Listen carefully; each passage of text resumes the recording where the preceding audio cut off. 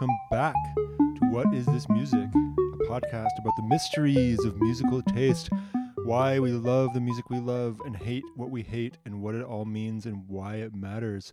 My name is Malcolm Fraser. I'm back. Hey people, I said I was going to be taking a hiatus. I did not think the hiatus would be this long, but life is like that sometimes. But I'm back. Got a couple episodes in the can, a couple more coming down the pipeline.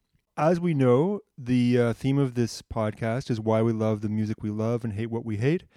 Going a little bit deeper on that, what about the music that some people love but everybody else hates? I've talked a little bit about this on prior episodes, talking about noise music with Natasha Pickowicz in episode 8, talking about free jazz in episode 28 with my brother Nick Fraser.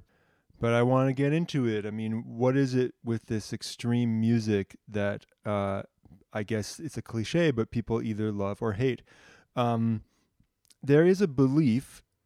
It is an old-fashioned belief. It is a contentious belief, but it is a widespread and persistent belief that some combinations of musical notes are inherently more pleasing to the ear than others. This is a thing that a lot of people believe. But I want to dig into that a little bit, because if we accept that, then what does it mean when some people don't like those supposedly objectively pleasing combinations of notes and do like dissonant combinations of notes that supposedly should not be pleasing to the ear? Is there something wrong with these people? Conversely, do they know something that we don't? Or are they just wired differently? It's something I've been doing a bunch of research on. And among the things I have found is that a lot of extreme music is considered therapeutic by the people who listen to it. Recently, I came across a press release for a new book by Jason Schreurs called Scream Therapy. It's a book as well as a podcast with the same name, where Jason talks about his mental health struggles and his long-standing relationship to punk music. It's a very powerful and brave book. I definitely recommend it to anyone who's interested. And when I found out about it, it overlapped with these things I was looking into, so I knew I had to speak to the author. So stay tuned for my conversation with Jason Schreurs right here on What Is This Music? Jason Schreurs, welcome to the show. Thanks, Malcolm. Thanks for having me. Well, it's a pleasure. We were just talking before we started to record about the overlap between our projects, and there's the overlap is considerable, I would say. I mean, I'm also someone who's done a lot of writing and editing professionally, and I've played in bands, punk and otherwise, through the years. And I'm also doing a podcast that is partly for my own amusement and entertainment, but also partly as source material for a book that I'm writing. So when I saw something about your book, it actually crosses over with not the main focus, I would say, but one of the main things I talk about, which is sort of heavy music and what attracts people to it. You know, what attracts people to this music that repels everybody else. So I wanted to say first, just congratulations on your book. Oh, thanks. I mean, it's really powerful, and it's really courageous of you to put yourself out there in the way that you do. It must have been hard to write. Not really. No? I'm the kind of person that will turn on a faucet and write. It'll just come pouring out. I don't really do a lot of writing practice, an hour a day, all that kind of stuff. Uh-huh. I think that the book was a way of survival for me. When I came home from the hospital, I had basically been beaten down to dust. I didn't want to write anymore. I got out of journalism. It totally blew my whole life apart. Working at a newspaper was a big part of that. And then just getting home from the hospital and just laying on the couch and thinking, well, what now? And, I was able to reach over and kind of scroll on a notebook, scream therapy, which was just this idea that was in my head for some reason. And then the words podcast and book. And then I just kind of crashed and left it alone for quite a while in a really bad bipolar depression. So when it got to writing the book, it was just something that I knew I had to do. Like I knew that I had to get this book out. I knew that I had to, talk to other folks in the punk scene that could help me understand what my journey was like, why I was the way I was. I wanted to hear their stories. I wanted community and belonging. I felt like I was alone. So these are all things that kind of made the book easy to write in that sense. That's great. I guess I meant more is emotionally because you talk about some heavy stuff in there. Yeah, same. I mean, maybe I'm just like cold or something. I just didn't really. It was therapeutic to write it. It was something that I felt like I had to do. It was the next step in my life was to tell my story. I'd been writing for newspapers, magazines, music writing for decades, and it was good, but I wasn't able to really express myself in the way that I wanted to, and this was my chance. So I would say it was fairly easy to write even the really tough stuff in the book, which is, dealing with childhood sexual abuse and bipolar, of course, and mental health crisis and all these things. It was pretty smooth just getting it out onto the page. Well, that's inspiring to know as well. Um, so going back a bit, I mean, in your book, you talk about having these kind of like manias during which you have flights of fancy about a million projects that you have to or you feel you have to complete, and then the sort of the weight of not being able to do them all, uh, leads to a crash. So were you able to separate the podcast and book projects from that cycle, or was that also did that come to you more easily? Yeah, the podcast and the book were a new beginning for me with projects. I was medicated and stabilized to a certain extent, so I was able to do things in a more rational manner. I mean, the mania essentially is the same as getting drunk. It removes that filter of what the right thing and the wrong thing is to do. So when I was in mania and depression, and before being diagnosed and before being medicated, it made me really get into these spins about, oh, I'm going to start a music festival. Oh, I'm going to go on tour with Propaganda. Oh, I'm going to buy a tour van. I'm going to put these guys on tour. I'm going to put out a t-shirt line. I'm going to, start a record label. All these things were ideas that were just coming at me so fast. When I was able to really settle myself and say, hey, look, I really want to do a podcast. I wanted to do it for a while. I'm going to commit to it. I'm going to do it every 2 weeks on the schedule. This is my idea for it. It's not going to go off track and start talking to race car drivers or something. And then also my book. This is the book I want to write. This is how I'm going to research it. I'm going to go to King's and get my master's and have a mentor and get that structure.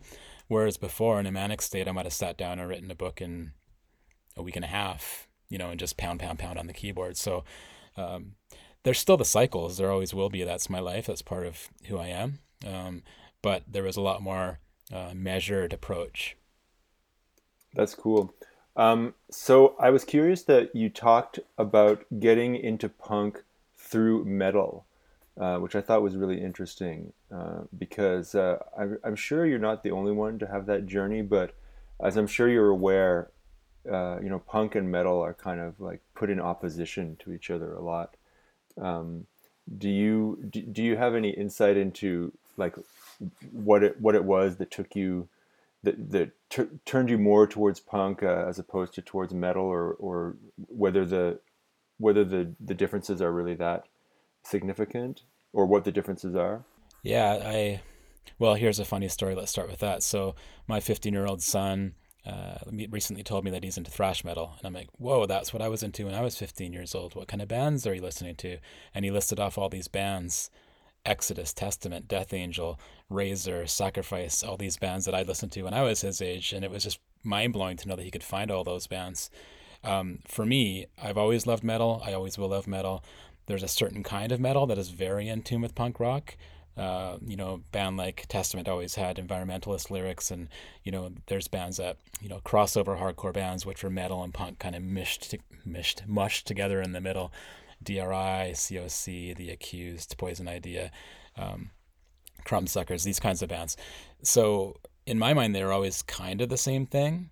I think there's a misconception that metal is, a bunch of these like teased out hair and sexist and or maybe even like the satanic side of metal and the Hmm. kind of like really it seems like sometimes like really like I don't want to say right wing but really militant kind of you know uh, doomy kind of stuff. Whereas sorry not doomy true metal which is like you gotta be metal.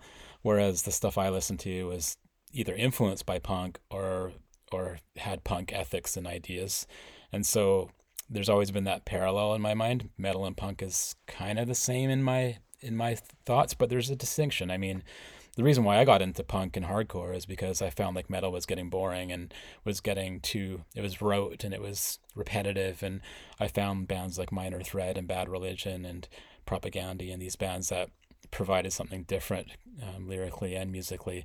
But in the end, I've come full circle. And yesterday I listened to Exodus like for 2 hours while I was editing, and then I listened to this morning I listened to Minor Threat and Fugazi. So it's just kind of to me it's very parallel, metal and punk. For sure. Yeah, I Yeah, think that there's obviously a lot of overlap. I guess, there is kind of like you could focus on the political difference, because there is a reactionary strain in metal, whereas punk is more associated with left wing politics. With some exceptions on both sides. But I guess like when it comes down to it, the real difference is musical in the sense that uh, again, there's exceptions. You could name a million exceptions, but in general, metal has more focus on like being virtuosic on the instrument and parts that are hard to play, whereas punk has always come from this place of anybody can do it. yeah, I think you're right about that. I think that metal is the kind of music that you would get into and try to play some punk songs and then get better and better.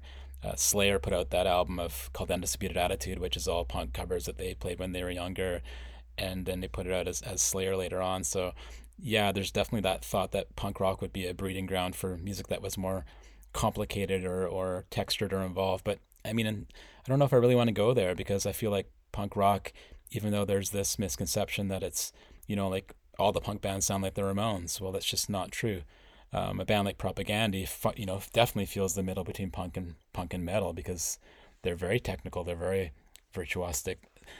So there's always the exceptions, like you said. But I think in my mind, it's more of a spirit. And also, you talked about the psychological, about listening to music and the way that you feel and what you get out of it. And for me, I get the same feeling in my body whether I listen to punk or metal. It's that full body flush, that excitement, that kind of rising of emotions. The loudness is obviously in both, but it's just that something about that energy in it, that urgency, and that feeling that like this is what it is right now, and if we don't play this music, whatever is going to fall apart or fall by the wayside. And for me, listening to it, it was the same thing. If I don't listen to this, I'm going to fall apart. Like I need something to either distract myself, make me feel better, give me a dopamine hit, just get me into that zone so I can be creative. And without the music, I just wouldn't, I don't know what I would have done. Yeah, for sure. Um, Early on in the book, I didn't copy the exact quote, but you say something to the effect that I don't think there's necessarily a higher percentage of people in punk who have mental health problems than in the rest of the population at large. Uh, d- I'm I wanted to just pause on that for a minute and reflect. Do you think that that means? I mean, when I read that, my initial reaction was really, because I kind of feel like there are more people with problems in the punk scene. But then I thought, or is it just that they are dealing with it in a more overt way than people in the quote unquote mainstream? Yeah, you nailed it. That's what I believe it is. The punk rock scene is a place where you can go and feel like you're included, and you can be yourself. You can be a weirdo or a freak or whatever you want. You can show up dressed how you want. You can show up and say the things that you want to say. You can show up and say, "Hey, look, I'm dealing with this issue here. Like I'm hearing my these bands talk about mental health, whether it's going way back to Black Flag depression or suicidal tendencies, institutionalize these songs that were the forebearers, but then also later on, like a lot of bands talk about mental health that are in the book. And yeah, it's a place where you can do it. Like I said before, I don't know where I would have gone to feel like I could cope and belong in the world. I mean, I was a skateboarder. That was a cool little thing, but it was very insular. It wasn't like a larger scene. I didn't really get into the, like going to competitions and all that kind of stuff. So yeah, you're right. And I think in the book I do say that, potentially the amount of people out there that have, I think it was in relation to trauma, actually, the quote that you were saying, people that have trauma or have traumatic events or, acute life events. I mean, they're everywhere. I think I said in the book, you can throw a guitar pick into a crowd and you're going to hit them. You know what I mean? But it's more that they're there, but they're afraid to either talk about it or the way that they land in society where they are. It's not talked about as much culturally or societal. So yeah, punk rock, go to a show, walk in the door, and then it's time to be yourself. Hmm. Um, so I loved your descriptions of your tour with the band Punk Jams, and I mean, I love just the idea of that band. I've played on and off for years in a band with my brother, and it's more or less a punk band, and he has, throughout the years often tried to encourage us to improvise. And the last time we got together to jam, we just improvised for a few hours, and then he said, "What if when we did our tour, we just did this?" And I said, "No, no, it's too Can't be crazy." done. So when I read about Punk Jams, that fully improvised punk band, I thought, oh, okay, I guess it can be done. Can you tell me a little bit about how you came up with that concept? Yeah, I don't know. I'm sure it was a manic idea. At, maybe not at the very beginning, but as it got more and more traction, it became a fully manic, full blown episode at the end during the tour. But in my mind, it was like I've been in bands and I'm not really a very good musician. I can't really sing very well. That's fine. Punk rock, like you said, you can just do that. But I think my feeling was I've been in these bands that would break up, and I thought, you know what, it'd be really cool. I want to do it. I want to be here every Sunday at 7 o'clock, and I want to jam. I want to play music. I want to scream my head off. But I can't get the same four people to always show up, and I just want to do it. And so I didn't know who. I was trying to start a new band. I didn't know who to put in the band, or so I said, just show up at the house every Sunday at 7 o'clock. Coming by, bring whatever you want to bring. Let's make some noise. And that just progressed. And then, several months later, we were playing in the basement, a couple, because I do basement shows, a couple shows in the basement we played. Then all of a sudden, we're playing at outside a show at a venue. And I'm like, well, let's go and do shows out of town. Well, the problem is that no one else could make it. So then what do you do? So I go and I say, okay, well, let's find some people to play, whoever wants to jump up on stage. And it was, it was really cool. I don't want to say it's magical because that sounds kind of weird, but it was just such a good feeling to be up there and just going with that flow. Of course, I would not blackout. I would go into a dissociative state where I didn't really know what was going on anymore, and so I wouldn't be able to remember very much about it. But I do remember looking at the people in the band on different nights and saying, "Okay, let's go, let's do this," and they would look at each other, and they would just start playing, and then it would progress into this big, loud, huge musical din, and then it would kind of come back down, and I'd be screaming and jumping off of things, and it was just such an amazing time. And not just amazing in my mind, like I know for a fact the folks that played in it still talk about it like it was just one of the best things they ever got involved with. And that makes me feel good because I do have negative attachments to it because it was also a big part of my mental crisis. So sometimes I think, oh, well, was it just making this a horrible experience for folks? And ultimately they had a blast, and they still talk about it. So Yeah. it's been 5 years. Um, in those chapters, you talk about some memorable shows and memorable venues, and the kinds of either hilarious or depressing situations that anyone who's done DIY touring is all too familiar with. Um, I was curious about your decision to use the second person in those chapters, because you're speaking about your own experiences, but you use the you rather than talking about it from your own perspective. What was the reason for that? It's interesting that change back and forth a little bit. It was third person, it was first person, landed on second person. The reason being is because that person was me, but it also wasn't me. So often there was almost like a dual personality situation. And when I look back on it now, I remember looking at it from outside. Like, so let's say you were on stage doing this, I would be looking at you and I would be talking to you and saying, you did this, you did that. And it was a way for me to remove myself, but I did use he in one of the original drafts. And that was like a real removal. It was like, okay, well, omniscient narrator, he's doing this, he's doing this. And in the end, I wanted to use you because I was essentially talking to myself. I was saying you did this, and now you're feeling this way, and it was a way to kind of make me, and I guess ultimately the reader, hopefully understand that, I'm in the book. It's a memoir, what they call memoir plus. So there's other folks in the book too, but I'm basically telling my own story. I'm leading other people's accounts with an active narrator. So I'm saying I was sitting with Malcolm and talking to Malcolm, but I needed to have that section just kind of there, but almost like making it as if the person that was doing these things, I was able to look at them and say, reflectively, you did this, you did that, and I mean it wasn't really me. I mean, obviously it was me, but it wasn't how I act and behave in quote unquote normal life.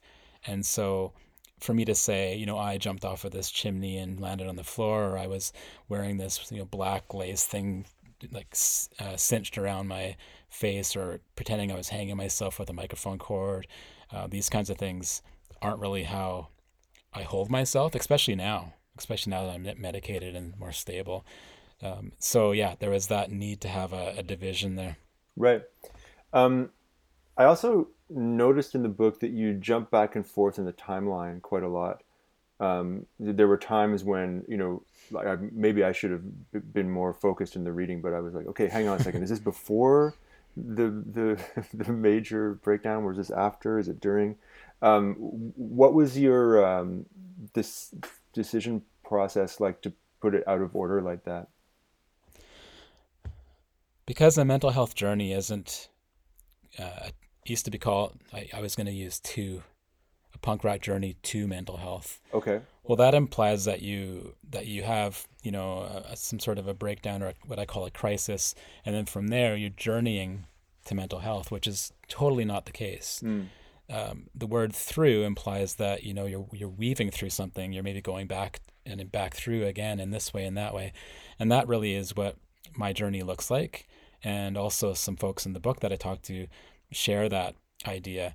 Um, so to have it just chronological, especially when I'm often flashing back to trauma in my childhood, it's really hard to be, and then I did this thing, and then next year I did this thing, because a mind doesn't work like that. My memories flash back here and there and everywhere, and to write it in a chronological standard structure wouldn't have done it justice, I don't think. Right.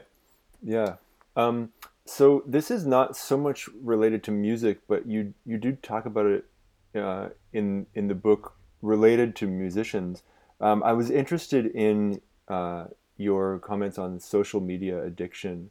When you spoke about your own experiences, I definitely saw my own experience, and certainly the experience of some people I know who just kind of like went on a bender, so to speak, of not just overusing social media, but using it in this kind of judgmental way. Um, And I was curious, just to tie it into talking about music, you also talk about how some musicians feel like social media is kind of an inescapable trap because they have to use it to promote themselves, and yet it creates these unhealthy feelings. So where are you at now? As you embark on promoting this book with that. I'm enjoying the challenge of promoting the book without any social media whatsoever. Um, the podcast has an account, but it's just kind of crickets chirping. Doesn't really get. I don't even know why I bother doing it because it doesn't.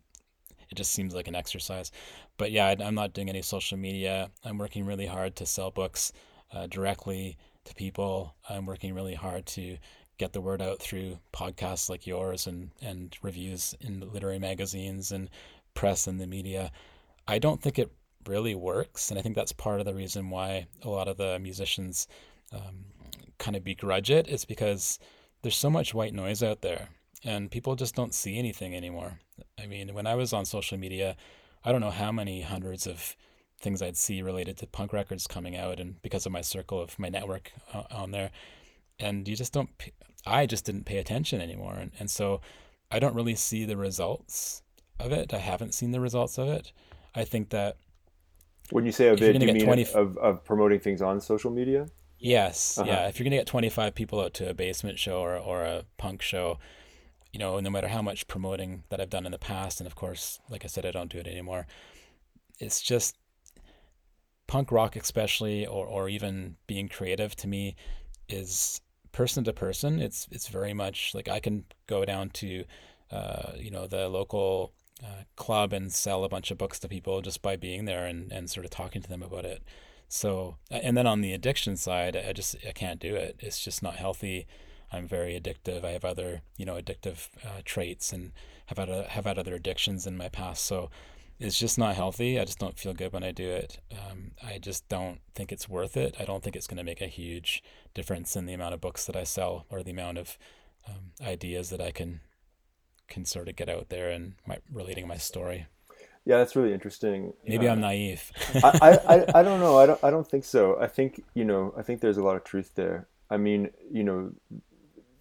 not to get sidelined talking about this, but I mean, social media in a way, it's where a lot of people just are all the time. So, I sometimes say to myself, well, it's where people are, so might as well try to reach them where they are. But then again, I mean, I do wonder about the the return, the ROI that you get from all the Yeah. all the negative sides. Coming back to the punk music community a little bit, although this might be somewhat related. Uh, I've always noticed these two sort of strains in punk rock as a community. There's this very idealistic side and this very nihilistic side. And in your book, you talk about navigating both of those sides of it. Why do you think that there is that schism? Well, because they're very similar, aren't they? I mean, they seem like polar opposites, but they're actually very much the same in some ways. How so? You know, well, because they're both extreme. Mm-hmm. They both are an expression of anger and potentially sadness and all these emotions that we deal with. And I think that if you can be a nihilist, and I mean, depending on your definition of nihilist, but I wasn't doing a lot of social justice kind of work when I was screaming in punk jams. I was very much self harming. I was just giving my body up and saying, look, you know what? Like the only way for me to cope right now and not completely crumble apart is to do this thing and to spend an hour and a half smashing myself on things and just screaming out my emotions and screaming out my trauma. And so that you could say that's almost nihilistic in some ways, but at the same time I was affecting people. People would come up after the show and say, oh my god, I've never seen anybody do that before. I just feel like you've really inspired me to do this and this, or I feel open now to like be myself or express my emotions. So yeah, there's these two camps, but I think that maybe it was just a situation where people got into it for different reasons, and they went off on their different forks. Yeah. But ultimately, they were doing kind of the same thing. Hmm. That's really interesting. In the Punk Jam's sort of tour diary section, there's a part that jumped out at me where you talk about going into a bar and hearing Loverboy, and you refer to it kind of as an aside as I think the quote is shit music that I secretly like. And I Yeah. wondered if we could unpack that a little bit. What is the reason that you or anybody would want to be secretive about something they liked, or have a public facing taste and a private taste? Yeah, I've often wondered about that. We used to joke that everybody has a drawer somewhere in their house that has all the shitty tapes or CDs in it. You open it up and you've got, for me, the band Everclear. I mean, oh my God, their album Sparkle and Fade is probably in my top 10 of all time. And I don't like the rest of their stuff, and they're considered to be an awful band by a lot of people. And I think that there's this, yeah, it's definitely a peer pressure, or being scared of what other people might think. I Hmm. think there's a lot of posturing, and well, we have to like all the coolest bands, and we all have to like the same bands, and we have to read the music magazines, and whatever they give good ratings to, we have to buy those records. And I think that a lot of people have gotten away from just listening to what they like. People ask me what kind of music I like, and I just say I like good music. I like all genres, but it has to be good. And so yeah, I think that was a bit of a dig on the fact that that person, that punk jam screamer, wasn't um, wasn't as confident in some ways, even though that Mm. character was like seemed overly confident, like very like boisterous and rambunctious. But there was a lot of kind of, yeah, there's a lot of vulnerability in that character. Yeah, for sure, Yeah, for sure. yeah. Well, I'm But I don't gonna. know. Why do we like Loverboy? Because Loverboy has catchy songs, and God, I ran down the street on New Year's Eve with a boombox playing that song, and it was awesome. And so it's more about the energy sometimes than it is about what's cool and what's not. Of course, of course. Um, I, uh, this is a question that I ask all my podcast guests: is there a genre of music that you just can't get into, can't understand, or just plain don't like? And if so, why? Yeah, I play music I work at a movie theater, so I have to put music on in the lobby every night that I go in, and sometimes I'll throw on a different playlist of different style of music. Again, I think it's a question of whether it's good music or not. I mean, there's decent stuff in all genres. Sure. I mean, you can throw out country and say, okay, well, country sucks, because that seems to be the common common opinion on stuff. I mean, depending, I'm talking like I'm talking Nickelbacky kind of country, like what they call new country. Okay. I'm not talking the classic stuff. Um, Classical's tough for me. It's just, even though it's totally like, it's just like so much going on and so musically complex, but I have a hard time following it. And then I think jazz is amazing music. Like, wow.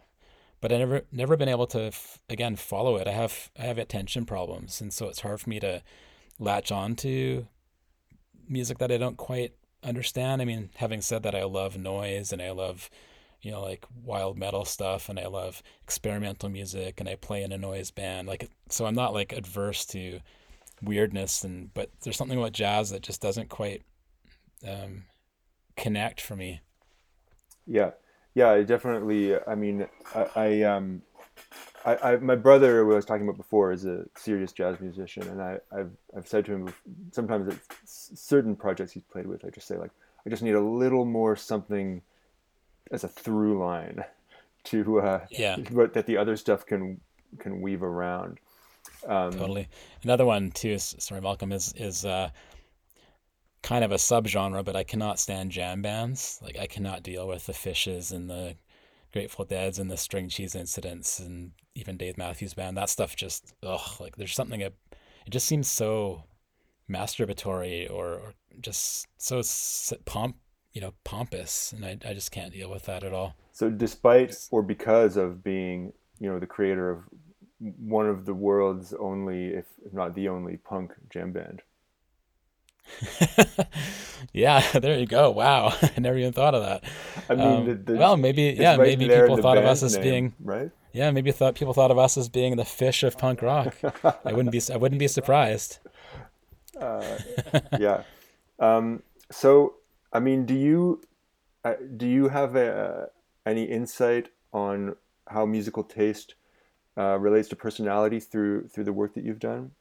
Yeah, I think there's a need for people to reach out and to be seen and heard, and I think those people tend to gravitate more towards genres like punk rock who do see them.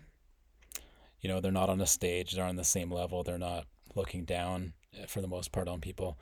So I think people with personalities where they're really looking for some validation or some they're not maybe not necessarily like boisterous, they're more shy.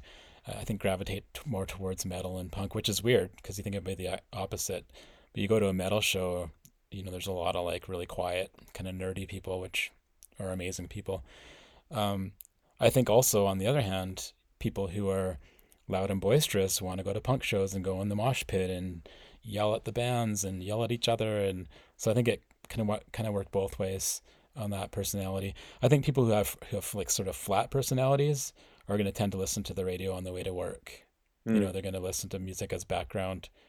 People that say, I ask them what kind of music they like. Oh, I don't like music. Like, whoa, what kind of like what's going on? Like, Yeah, get away from me, right? that's always Yeah, slightly frightening.